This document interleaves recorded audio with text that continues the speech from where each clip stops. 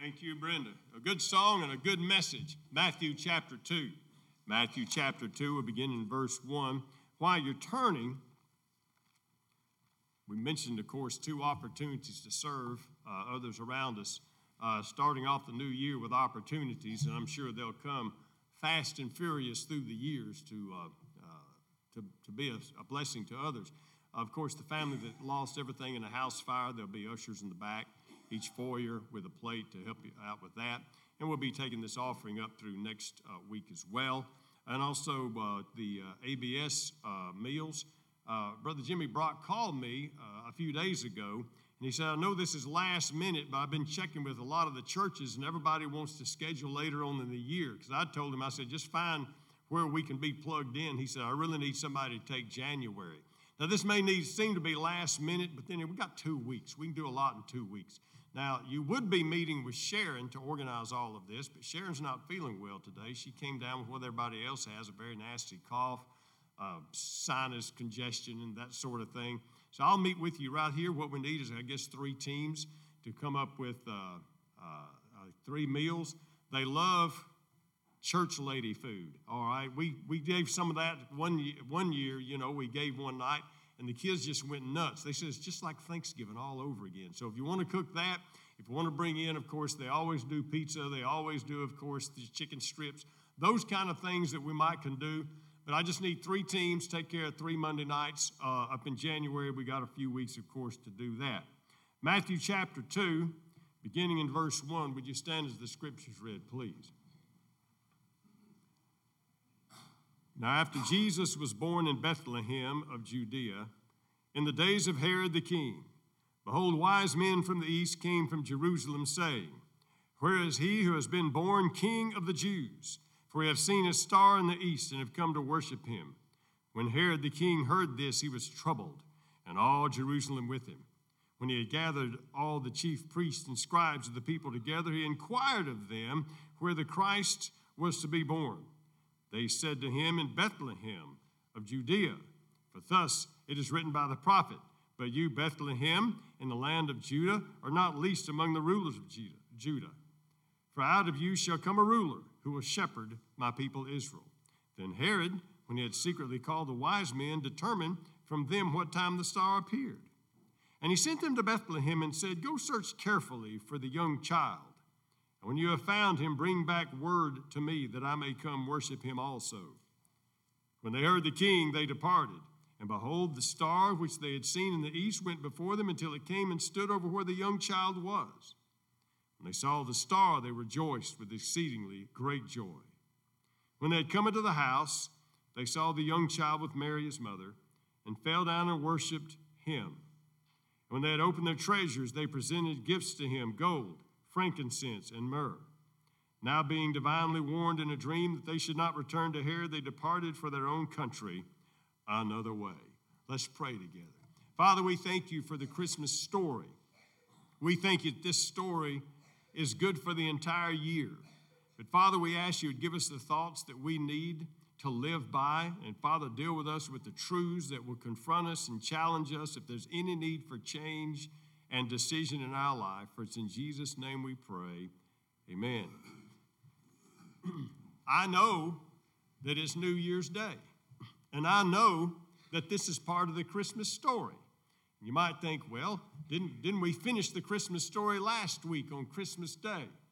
Well, if you look at this passage of Scripture, you realize these events that we're looking at today happened somewhat later than the events that's, of course, mentioned in Luke chapter 2. Somewhat later than the week of Jesus' birth. Could be months later. Could be a year or more later.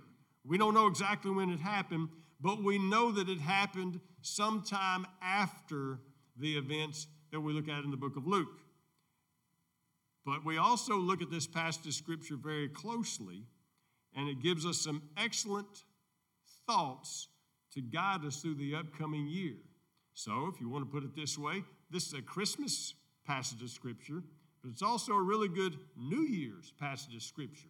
It's a twofer. It's a holiday twofer today. So that's what we're getting today in Matthew chapter 2. It starts off this way.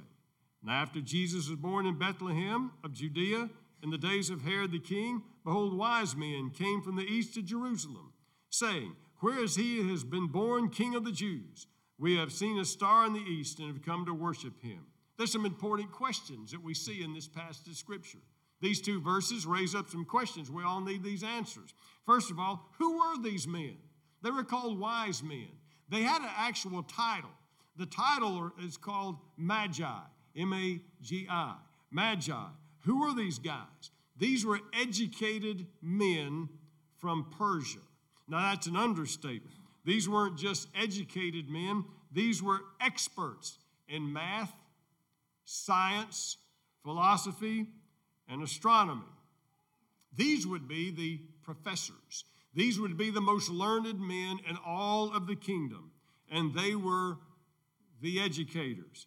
They were also some of the most powerful people in that area of the world. Nobody came to power in the whole realm of Persia in that area. Nobody came to power without first receiving an education from these guys and mastering what they had to teach them, and mastering to the point where they gave them credentials and an okay. In fact, historians through the years have called these guys king makers. They determined who was royalty material. These men definitely knew royalty when they saw it, and they determined who the kings would be. So these weren't just learned men. These were experts, not just experts. They were powerful men. They were called the king makers through the centuries. How far did they travel? Historians don't know exactly where they came from, but they say we came from the east. Now, if you look at the title and you look at the direction, they would have come from Persia. They traveled over 1,300 miles. Now, travel by then would be by camel or by foot. It would take them months to get from Persia to Bethlehem. And they came all that far for a Jewish king. Well, let's ask this question. They're a long way off geographically. They're on another planet culturally over in Persia. Somewhere close to the culture in the land of the Hebrews. How would they know about a Jewish king? There's only one source of information that would tell them about a Jewish king. That is the Old Testament Scriptures. Only one source. The Old Testament Scriptures told them about a Jewish king. In fact, Matthew provides 2 Old Testament Scriptures already. As we read through chapter 1 and 2. And then, of course, before we're finished with chapter 2, he gives us more. A total of over 129 Old Testament quotes or references in this book of Matthew. So you say, you mean there's 129 passages of Scripture in the Old Testament that tell us about the coming Messiah? Absolutely not. 330. 330 passages of Scripture refer to the coming of the Messiah and details about his coming, including the signal of the star. Back in Numbers chapter 24, verse 17, the prophecy of Balaam, he talks about a star of Jacob will rise up. And then as far back as Isaiah chapter 60, Isaiah gives us even more information as we look at his book, and this was 700 years before. And notice what Isaiah says in his book. Arise and shine, your light has come, and the glory of the Lord is risen upon you. For behold, the darkness shall cover the earth. Deep darkness the people, but the Lord will arise over you. His glory will be seen upon you. Gentiles shall come to your light, and kings to the brightness of your rising. Lift up your eyes all around and see. They all gather together. They come to you. Your sons shall come from afar. Your daughters shall be nursed at your side. Then you will see and become radiant. Your heart will swell with joy. because of the abundance of the sea shall be turned to you. The wealth of the Gentiles will come to you. The multitude of camels will cover your land. Dromedaries of Midian and Ephah, those from Sheba will come. They will bring gold and incense, and they will proclaim the praises of the Lord. 700 years before, it talks about Gentiles coming to the light. Whose light? His light. And what did they say? We've seen his star. And gather this, not only did it predict that they would come, it predicted the gifts they would bring, gold and incense. Well, the scripture says gold, frankincense, and myrrh. Those two spices were incense. So we realize Old Testament scriptures tell specifically about the coming of a Messiah. Old Testament scriptures said this will be a signal when he comes. A star will rise up. And you'll see a star, and the Gentiles will come to his light. Now, how would they know this?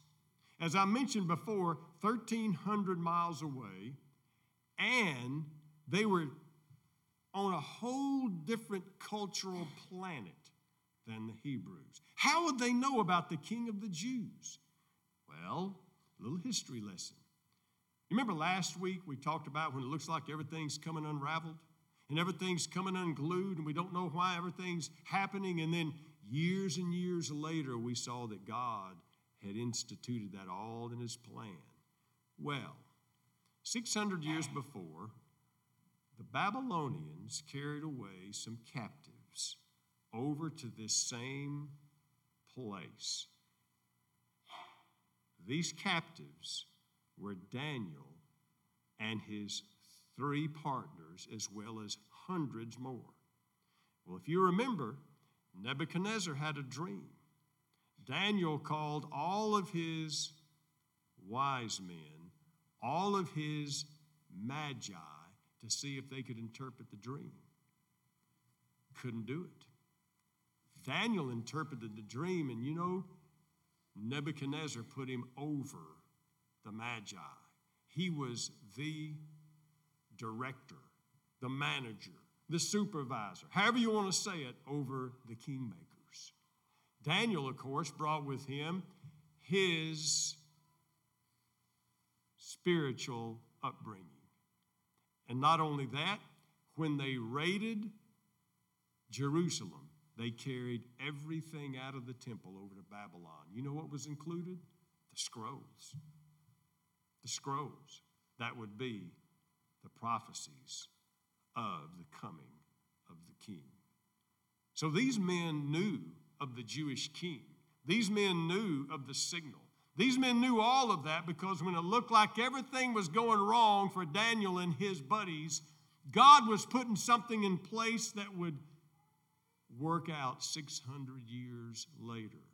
When we think things are going unraveled, we don't know why things could go so wrong, we can lift up our heads because it could be God is putting some things together. We may never see the outcome, but we need to trust the fact that God is in control from generation to generation to generation. No matter what changes came in that 600 years, God's plan was unwavering. And these men knew of the coming Jewish king because of God's sovereign grace directing the events of humanity. So that's important for us to know in the upcoming year. But this passage of Scripture gives us 6 important lessons to follow for the upcoming year. You see, the journey from Persia to Bethlehem provides some principles for us to live by for the upcoming year. See, the upcoming year is a journey. And not only that, but we have made some specific destinations for the upcoming year. We call them New Year's resolutions. We call them some goals, and maybe your goal is to read the Bible through in a year. We call them maybe some other self-improvement, and that's great to do these things. How are we going to reach these goals? How are we going to make this year a successful year for all of us? Well, here are some principles to live by. They're very easy to remember. Number 1 seems to be obvious, but sometimes we miss this. They initiated a deliberate start. Now that sounds obvious, but we miss it because we acknowledge the need for improvement and we make some commitments, Or maybe we do this. We make some good intentions, but we never get around to making that first step toward Bethlehem like the wise men did. You know, they could acknowledge, yeah, that's going to be great. I think somebody needs to go over there. Yeah, I think that he's worthy of praise. I think he's worthy of some honor. I think he's worthy of somebody going over there. And then the next day they talk about it again, how important it is. Then the next day they talk about it again, how they love this guy, how they love that new Savior. But nobody ever takes the first step toward Bethlehem. You see, sometimes we never ever take that first step to serving God, to making our lives better, to being where we need to be in God's will. And you see, it's obvious. We say, well, there's no way they can make that journey until they made the first step. How obvious can it be? Bingo. We'll never get there until we start. And they started. And they made a deliberate start. And the direction of travel, secondly, was based on Scripture. Their whole direction of travel was based on what they knew about Jesus, the newborn King, based in God's Word. If our direction of travel through the upcoming year is not based on godly principles, we are doomed to just wander around. They had never got to Bethlehem if they didn't stick with God's Word. And often our culture and our convenience and our laziness provides us everything else but God's Word to live by and to travel by through the year. So they stuck with godly principles. That way they could get from point A to point B and not just wander around with every change in wind. Thirdly, they were willing to take as many steps as necessary to get there. Wow. That's a big one. Because sometimes our goal is going to take some steps. It's going to take some work. Listen to this. It's going to take some time. 1,300 miles. Well, I couldn't resist this. So I had to kind of look it up, do some research. How many steps are in a mile? Well, it kind of depends on whether you're tall or otherwise. So it depends on how long your legs are. But approximately average about 2,000 steps per mile. Now, I didn't step it off, but I'm just gauging on what I read, all right? That would be 2,600,000 steps. Oh, that's too many. That's too hard. I'll never make that many steps. There's no way we can make this happen. You know how they made it happen from Persia to Bethlehem? One step at a time. And they made it, first of all, through the expected challenges. Now, as we set goals for ourselves and we look at the upcoming year, there's some challenges that are going to be expected. For some people, the challenge is get up and go to work every day, relentless. Got to go to work. Then the next day, the alarm goes off. Got to go to work. We expect those challenges. They had the expected challenges of the terrain. They had to know the resources they had along the way, and travelers knew where the stops were, and they knew where they were going to get food, and all these expected challenges. Now, as we go with our goals, whether it be a health goal or a financial goal or a spiritual goal, we know there's some challenges that are going to happen. But then there's the unexpected. Weather. If it takes months to get from this place to that place and covering all different changes and elevations and terrain, there's going to be some unexpected weather changes. They didn't let it throw them off their trip. Sometimes we're prone to serve the Lord when everything's going like we expected it to go, but some little something happens different and it just derails us. You see, these guys took one step after another to get to where they needed to go. And we're going to have to do the same thing. Oh, this is important. Fourthly, they traveled together. They traveled together. We have come to worship the King. We have seen his star. So they traveled together.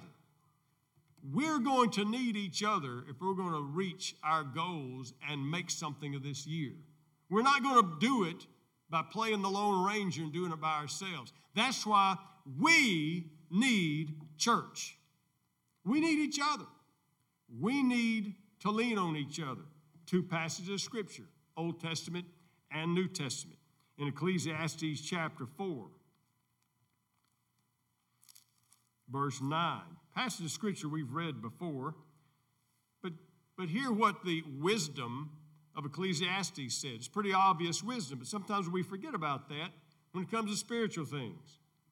Two are better than one, because they have good reward for their labor. If they fall, one will lift up his companion. But woe to him who is alone when he falls. He has no one to help him up. Again, if two lie down together, they will keep warm. How can one be warm alone? Though one may be overpowered by another, two can withstand him, and a threefold cord is not easily broken. Two are better than one. Three are better than two. A dozen's better than that. 3 dozen's better than that.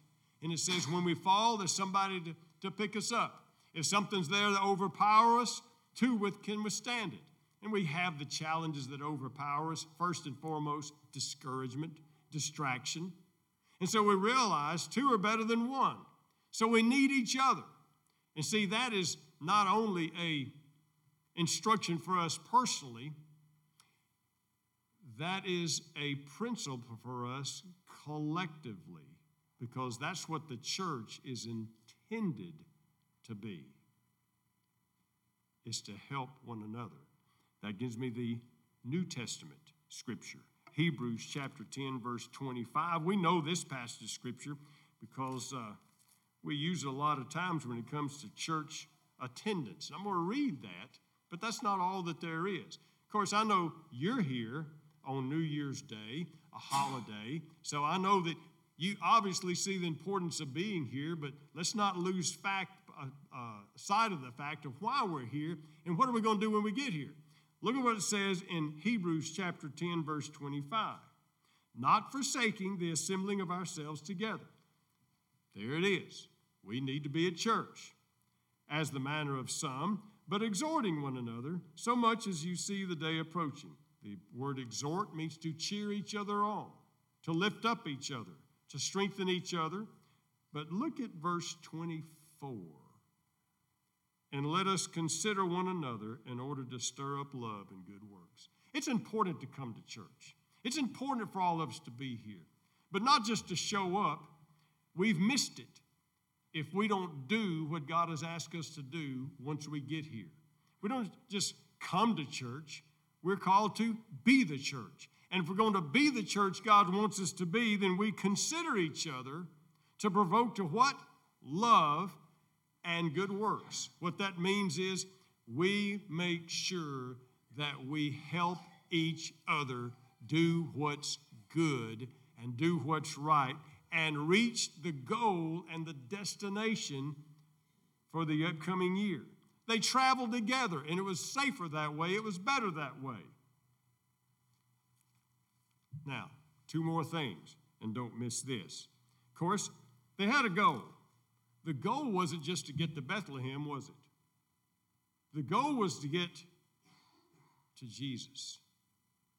So the goal of this year is not just to get to December 31st, right? The success of their journey was measured by what they gave, not what they gained. When they received the information and the signal from the star, and they finally got to Bethlehem, it said they presented their gifts, gold, frankincense, and myrrh. Now, we all know how valuable gold is. Did you know some of these spices were more valuable per ounce than gold at that time? They gave some of the most expensive, precious things in human estimation at that time. And the success of their journey was based on what they gave. You know, you can imagine them going back to Persia. They all get back in there. And, of course, some of the merchants say, well, how successful was your trip? Did you make any money? Did you do okay? You do some swapping around? What you got to show for your trip? And they said, well, we gave it all away. Are you crazy? What kind of success is that? Christian success. You see, the measure of success of our lives, not what we gain, not what we can keep, but what we give away. How successful was it the last year? What were we willing to give away, to give to the Lord, to share with others? What were we willing to give? This year can be better. You see, the measure of success in the Christian life is what we're willing to give, not what we gain through the journey. Last thing, don't forget this, the primary reason for the trip. Verse 2, where is he who has been born King of the Jews? We have seen his star in the east. This is it, don't miss it. We have come to worship him. What was the goal of the trip? To be as close as possible to Jesus and to worship him. The newborn Messiah is over there. I'm over here. I'm going to get as close as I can to him so I can worship him. What a goal for the upcoming year. The goal for our year is to be as close as to Jesus Christ as we can and to worship him. We keep that in mind, within the year will turn out fine. We'll accomplish what God has for each of our lives, but we'll never accomplish it if we don't take that first step and keep the goal in mind. What's our goal for the upcoming year? Prepare for an invitational hymn. Do you know this Savior that we sing about? Know the Savior that we read about? You know him personally in your life? Is it your goal to be as close to him as possible through the upcoming year and to make sure we worship him? That's the goal. We all know how we can get there. As we stand and sing, what number? 124.